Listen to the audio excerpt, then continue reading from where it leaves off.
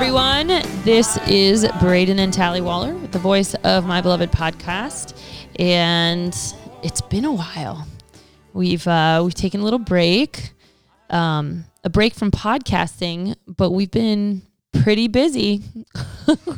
We haven't been taking a break from everything. So, it's been a really busy season for us, and so we had Sukkot, amazing time. 300 a lot people. of jumping, a lot of dancing. Yeah, I was sore. I was sore like 3 days into it. Like my calves were hurting. We were just jumping like crazy. I had a hoarse voice from yelling so much. That's the funny thing about Sukkot, because it's 8 days long. And if you're going to dance every day, I remember a couple of mornings I got up there, I was like, all right, everybody. It was like halfway. I was like, okay, let's do some stretches. Got to keep from tearing any muscles here. We're getting kind of sore here. I told Braden, I think we were like midweek, because the first little bit, Braden and I are usually jumping kind of by ourselves until people kind of get warmed up to the idea. This group did amazing, though, I must say. They were incredible rejoicers. They did great. But I was just like midway, I was like, Braden, we were born for Sukkot. We love Sukkot. Like it is. The verse that was going through my mind, Paul says, if I'm saying it's for you, if I'm out of my mind, it's for God. Something like this. And that kept on going through my, because during Sukkot, I just kind of forget about, social norms and just go for it. You have to. Yeah. And we had our Ozark lulavs, with branches. We were getting leaves everywhere. It was wonderful. Yeah, pretty fun. It was very fun. So we had a great Sukkot, a lot of really good, powerful things too. Just a great, hungry group. Really, just came together and just really ministered to each other. My favorite part was at the end, we had a time of testimony, and a bunch of young people got up and shared their testimony. Guys. Yeah. Yeah. There was guys and girls that got up, and was just really powerful. Just hearing them share what God's doing in their lives, was just super encouraging. Yeah. It's always encouraging. And then after they're testifying, all the guys got in a circle and were just jumping around and together, just kind of like a dance. Yeah. Like it was like a manly, like kind of, we got this. And they were just like jumping in a big circle. That brought tears to my eyes. It was wonderful. It was great. So that was Sukkot. And then we went into just a bunch of things right after Sukkot, because we were exhausted at the end of Sukkot, and then just like found out we had like several more laps to run afterwards. It was great though. Got to babysit some nieces and nephews. And that was awesome. Loved family time, and my uncle came to visit, and just lots of really fun things. It was really, it's been a full, good, busy, exhausting season. Yeah. Over the last little bit. And just want to say too how much we're appreciating Aaron and Victoria being here. Oh yeah. Right now, as we're doing this podcast, actually, Aaron's actually down at the jail, and we're able to do that together, kind of taking shifts. So that's a huge blessing. Yeah. Just having him here, helping out with, leading worship and doing different things. And they did the podcast for the past couple of weeks. Yeah. Didn't leave y'all hanging for too long, which is a blessing. Yeah. And it's awesome to hear them. They're such a great couple. So yeah. Let me think what else we got. We've got Hanukkah coming up. We can talk about what's on the schedule here. We've got Hanukkah coming just in a couple weeks. Crazy. It's early this year. And we have the Nesbits coming out. You must go and look them up, the Nesbits. They've got great music. They're family friends for... we've known them for several years. Yeah, from Tennessee. Mm-hmm. So we reconnected with them this past summer, and really excited to be having them come out. And who doesn't like Hanukkah? Hanukkah's always fun. It'd be great. So we've got Hanukkah coming up, and which brings us into the next event, which is, I don't even know if it's up on the website yet. This is a last minute thing. But Braden, do you want to tell the story? So about 3 weeks ago, I was invited by Dean Bai. This is a longtime family friend of ours. He heads up a thing online called the Altar of Prayer. And this is a 24/7 prayer initiative that's praying for Israel, praying for the restoration of Israel, praying for Aliyah, the Jewish people to return to the land. Very international. Yeah, really cool. You get on there and you're praying with Ugandans and Kenyans and people from Asia. It's really cool. And Braden has a watch, actually, every Thursday. He's on there from 8:30 to 10. Yeah, so if you're interested in popping on, you just email us. We'll give you the link, and you can get on there and join in prayer with us. But anyway, Dean, he reached out to me and said, hey, we're going to be meeting with Mike Bickle in Kansas City, and once you come and you and your dad come out and join us.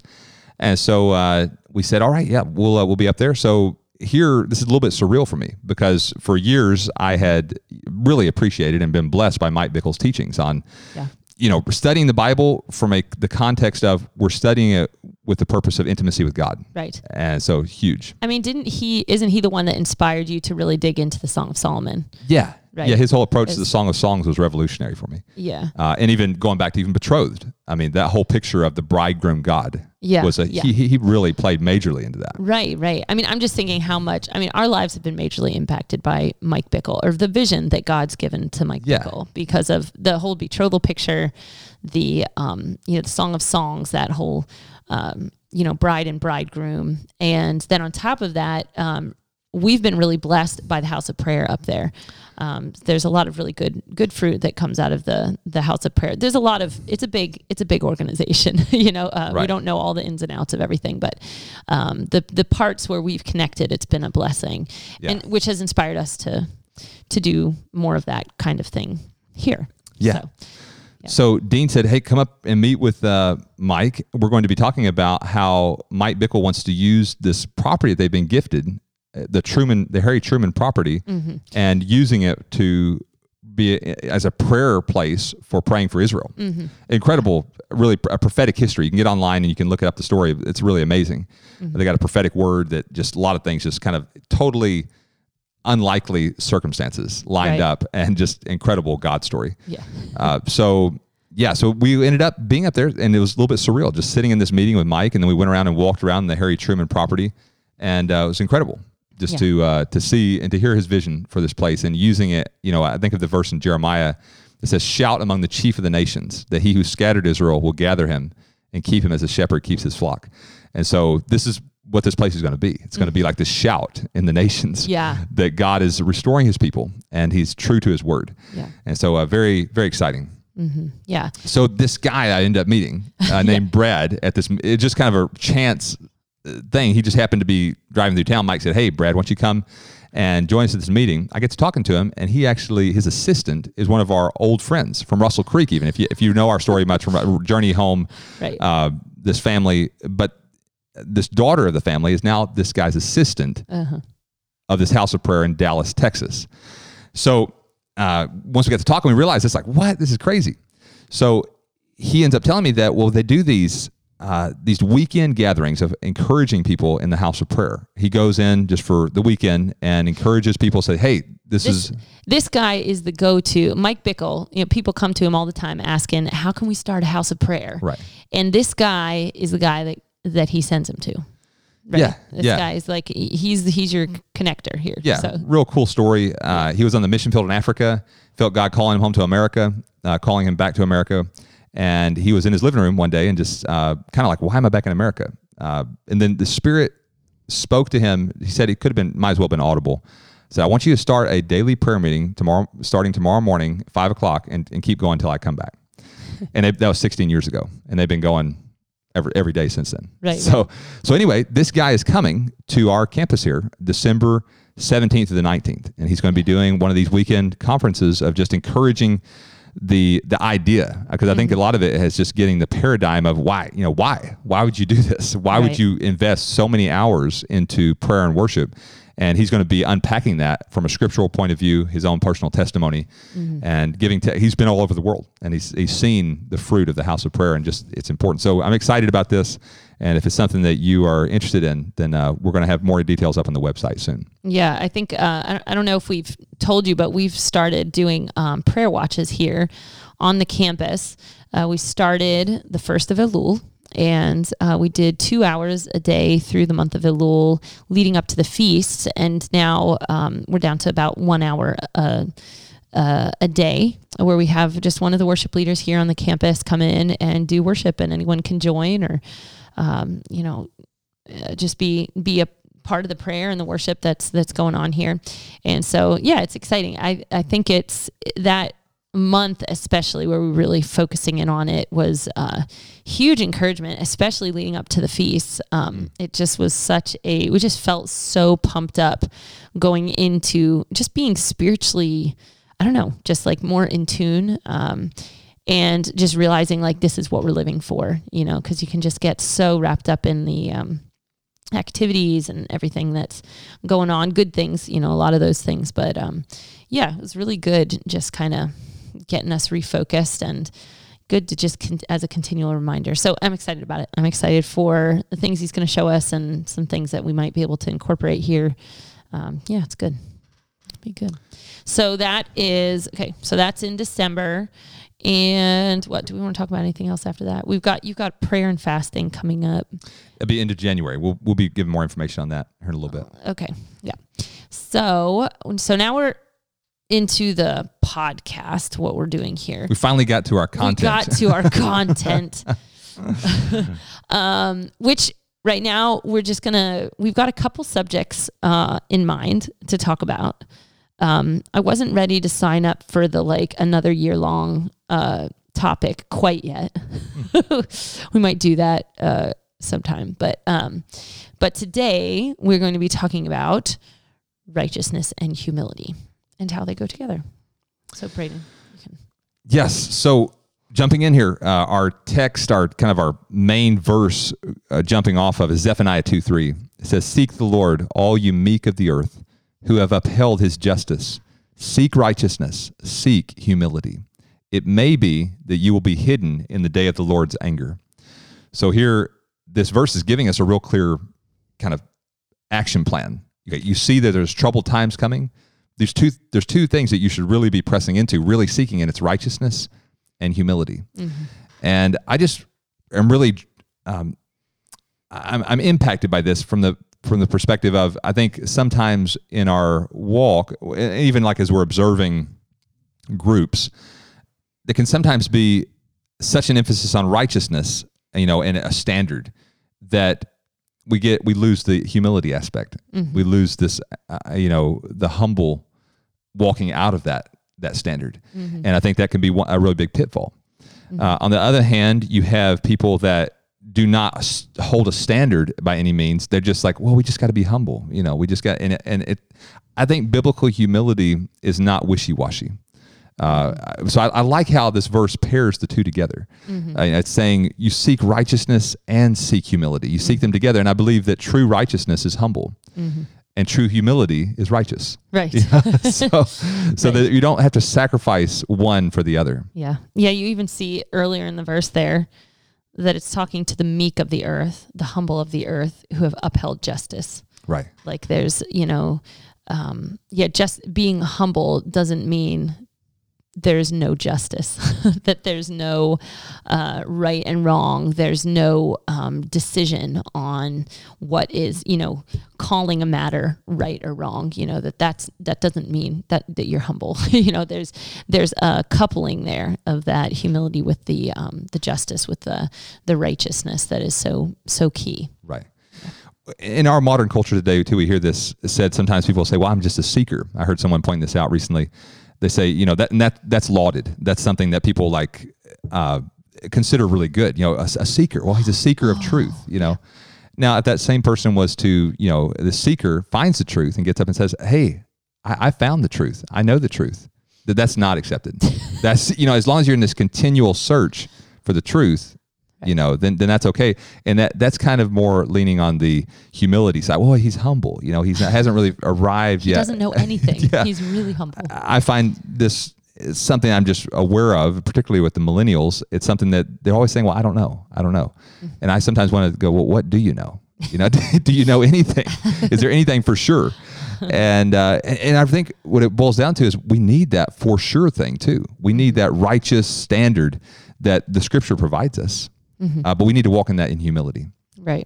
And so that's what this whole next little bit we're going to be talking about, and going through the Scriptures and just looking at this. And And just pointing out here, Zephaniah, it actually means hidden by Yah.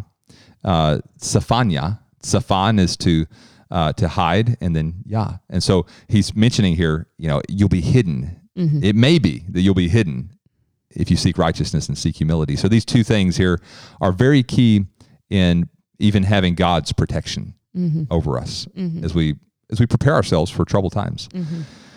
2 Chronicles 12:12, this is speaking of Rehoboam. When he humbled himself, the wrath of the Lord turned from him, so as not to destroy him completely. And things also went well in Judah.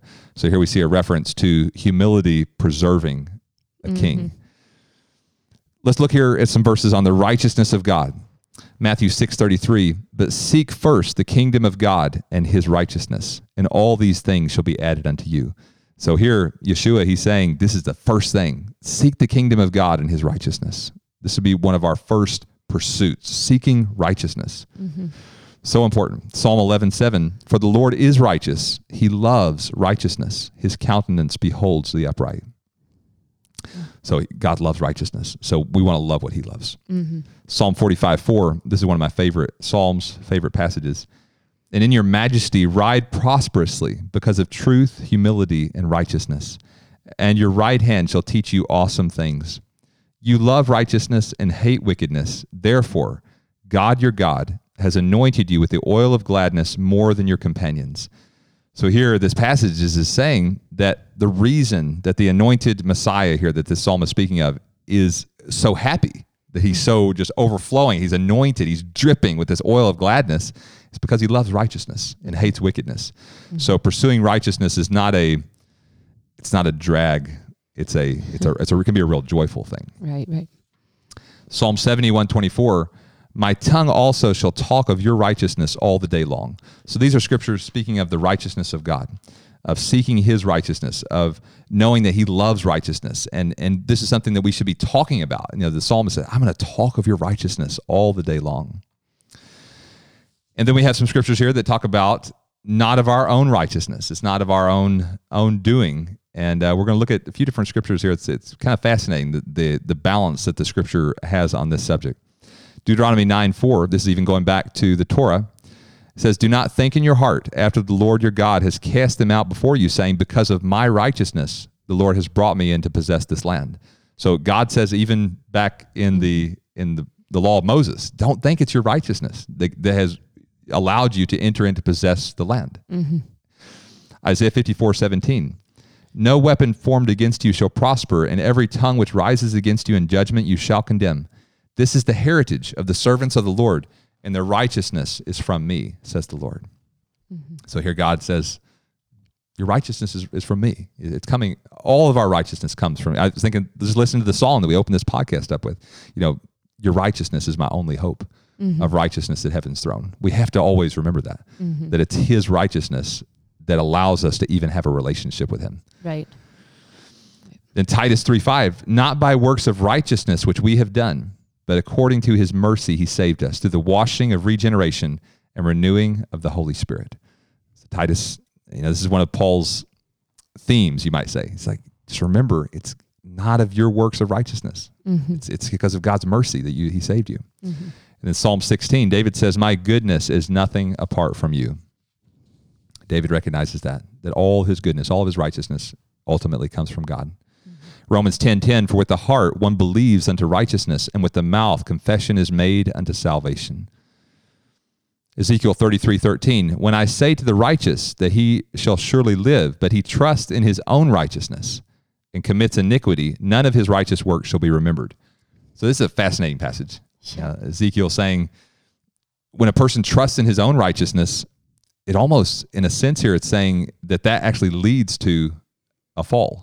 It's almost like there's a sense here of the proverb, pride goes before a fall. Yeah. Don't lean on your own righteousness, because that's going to lead to iniquity. But he who trusts in his own righteousness and commits iniquity, none of his righteous works shall be remembered. So there's this kind of this paradox in a way of like, we walk in righteousness, but we don't lean on our own. We look to Yeshua. We look, as Hebrews says, fixing our eyes on him, we run the race. Yeah. I think that one of the major reasons to just even talk about this subject is I think that in our culture, in our religion, in Christianity, righteousness has kind of gotten this, there's this idea that anytime you're talking about righteousness, most people only think of self-righteousness. Mm-hmm. And, right here, I think, through these scriptures, we're seeing there's a big difference. Right. I mean, self-righteousness is not like righteousness is talked about throughout the whole Bible. It's talked in a real positive way. In a very positive way. We're just talking, we need to, as a culture, be founded in the Word of God and what the Word says. Because without that, we're just, floundering. Yeah, we're just lost, being blown around in the wind. We need to be founded on what the Bible actually says about these subjects. There is a very strong push towards righteousness, pursuing the righteousness of God. Seek first the kingdom of God and his righteousness. Yeah. So this is huge. And so we can't take it nonchalantly, and we can't say, oh, well, because you might, fall into self-righteousness, forget righteousness. Right. Because of the danger of falling into self-righteousness. Now, self-righteousness stinks. I mean, it's not good. But you can't, there's no balance. I mean, it does not, the scales, you have to continue pursuing righteousness. Yeah. What was cool to me is studying this is that Paul's not the only one that talks about this. Yeah. Paul, he definitely mentions it, but there's this, he's really kind of building on this foundation of, Ezekiel, Deuteronomy, because really what happens, I believe, from just trying to get the heavenly perspective, when people begin to lean on themselves, ultimately, lean on their own wisdom, mm-hmm. Don't lean on your own understanding, the scripture says, right? When people lean on their own, whatever it is, it cuts them off from relationship with God. Mm-hmm. And God's ultimate desire is for us to be in relationship with him. Right. It's like, I want a people, I can just imagine his heartbeat, I want a people that are leaning on me mm-hmm. for wisdom, righteousness, relationship, intimacy. I want, this is what he desires. And so a people that are, disconnecting from God on any subject, right.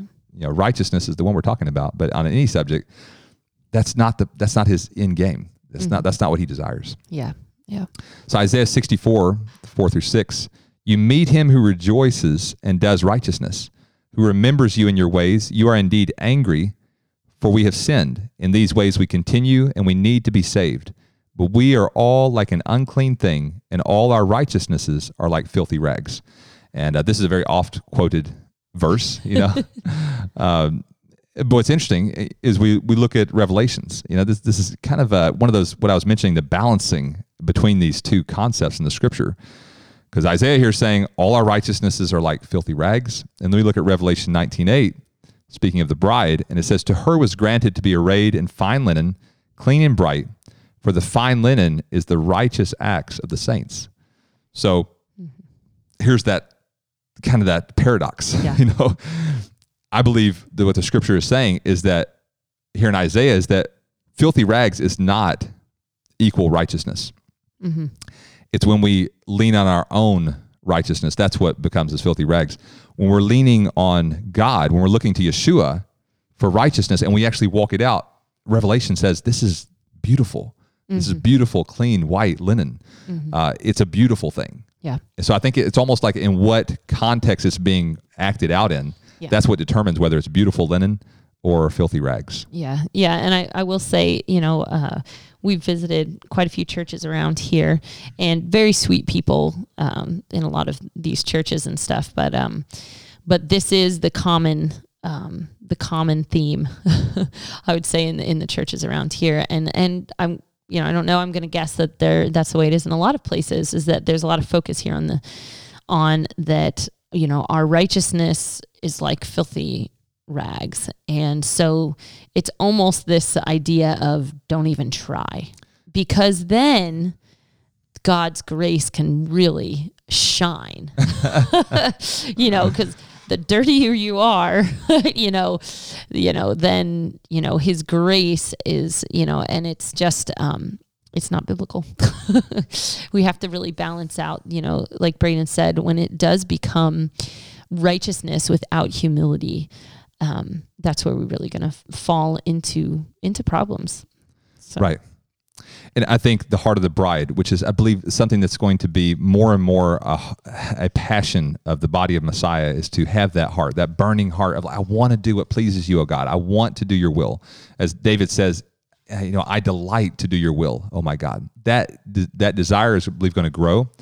And this perception of righteous acts, even as Revelation speaks of here, will be seen as a beautiful thing. Mm-hmm. It'll be one of the primary characters of the bride.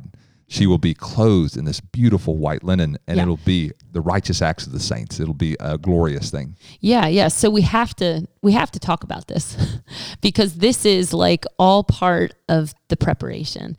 I mean, when a wedding is coming and you've got a bridegroom and you've got a bride, they're preparing. And what we see in the Bible here is a major part of the preparation is getting the wedding dress ready. And this wedding dress is righteous acts. So this is something that we don't have a choice. We have to get this right. Like we have to figure out how to walk this out, and how to really, just seek God in how to walk this out, and not just settling for anything else, really. Right. I mean, even look at the sheep and the goats. He says, and then he'll turn to the righteous, speaking of the sheep, mm-hmm. and say. And they're going to be saying, when did we ever do this? When did we visit you when you were sick, or, whatever, all the list of things. But it actually says there in the scripture, he turns to them, he refers to them as the righteous. Mm-hmm. And I think that's it is, like you say, a big deal. Yeah. We are called to, as going back to the first verse, seek righteousness, seek humility. Walking in these things is super important. And we want to be found. We want to be found as the bride, clothed in these beautiful garments. Mm-hmm. So may you be encouraged out there to resist the false message that's out there about righteousness, and pursue the biblical message of seeking God's will, and may you really find delight in doing His will. Mm-hmm. Yep. This is Braden and Tally reminding you to listen to the voice of your beloved bridegroom. He's coming quickly.